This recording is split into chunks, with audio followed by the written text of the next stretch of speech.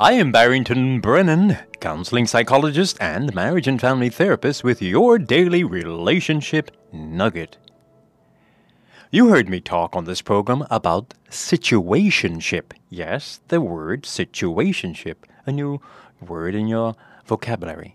I explained that it is an actual word that describes a kind of relationship that is not really a relationship. One writer says a situationship is any problematic relationship characterized by one or more unresolved interpersonal conflicts, usually confused with dating.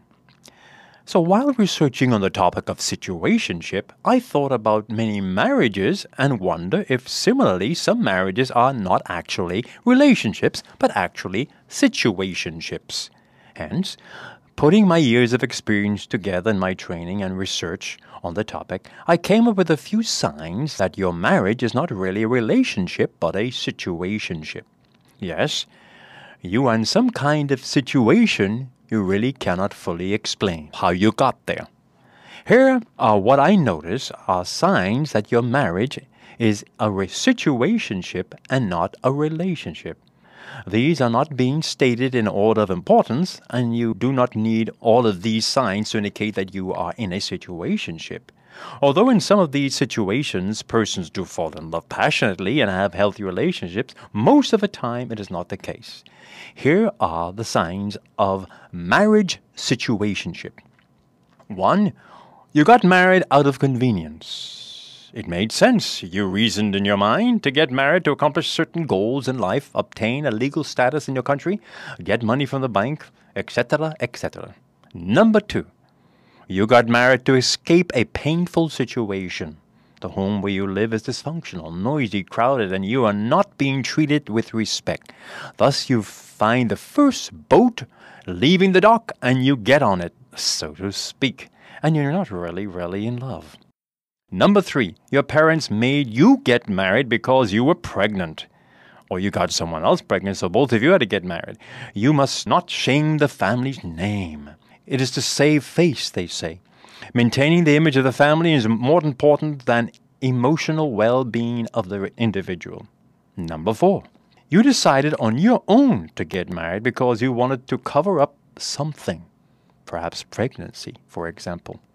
Number 5, you view marriage as the only avenue to become someone special. You may not have much education, so getting married, you think, might improve your status. And truthfully, you're not in love. Number 6, you are questioning your own sexual orientation, but you choose to have a heterosexual relationship because it's the right thing to do, but you're not happy with yourself. So you are in a situationship. Number 7, you are lonely and desperate to get married. You are lonely before marriage, and if you're lonely before marriage, you will remain lonely after marriage. Your loneliness will ruin a potentially good relationship and keep it as a situationship.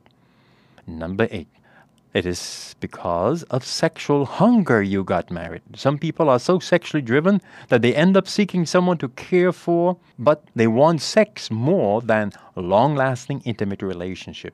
Some people act as if they are on heat like dogs, and during those times they find a lover to share their passion. That's the reason they got married. Perhaps you have deduced that situationships are not really healthy. You are right. Getting married for the wrong reason will not make you emotionally well. You do not want to remain in a situationship. If you are in a situationship, you need to get out. Your situation, you must change. You want to be in a loving, reciprocal, supportive, passionate, committed relationship where it is rewarding for both partners. This has been your daily relationship nugget. I am Barrington Brennan, keeping a smile on your heart.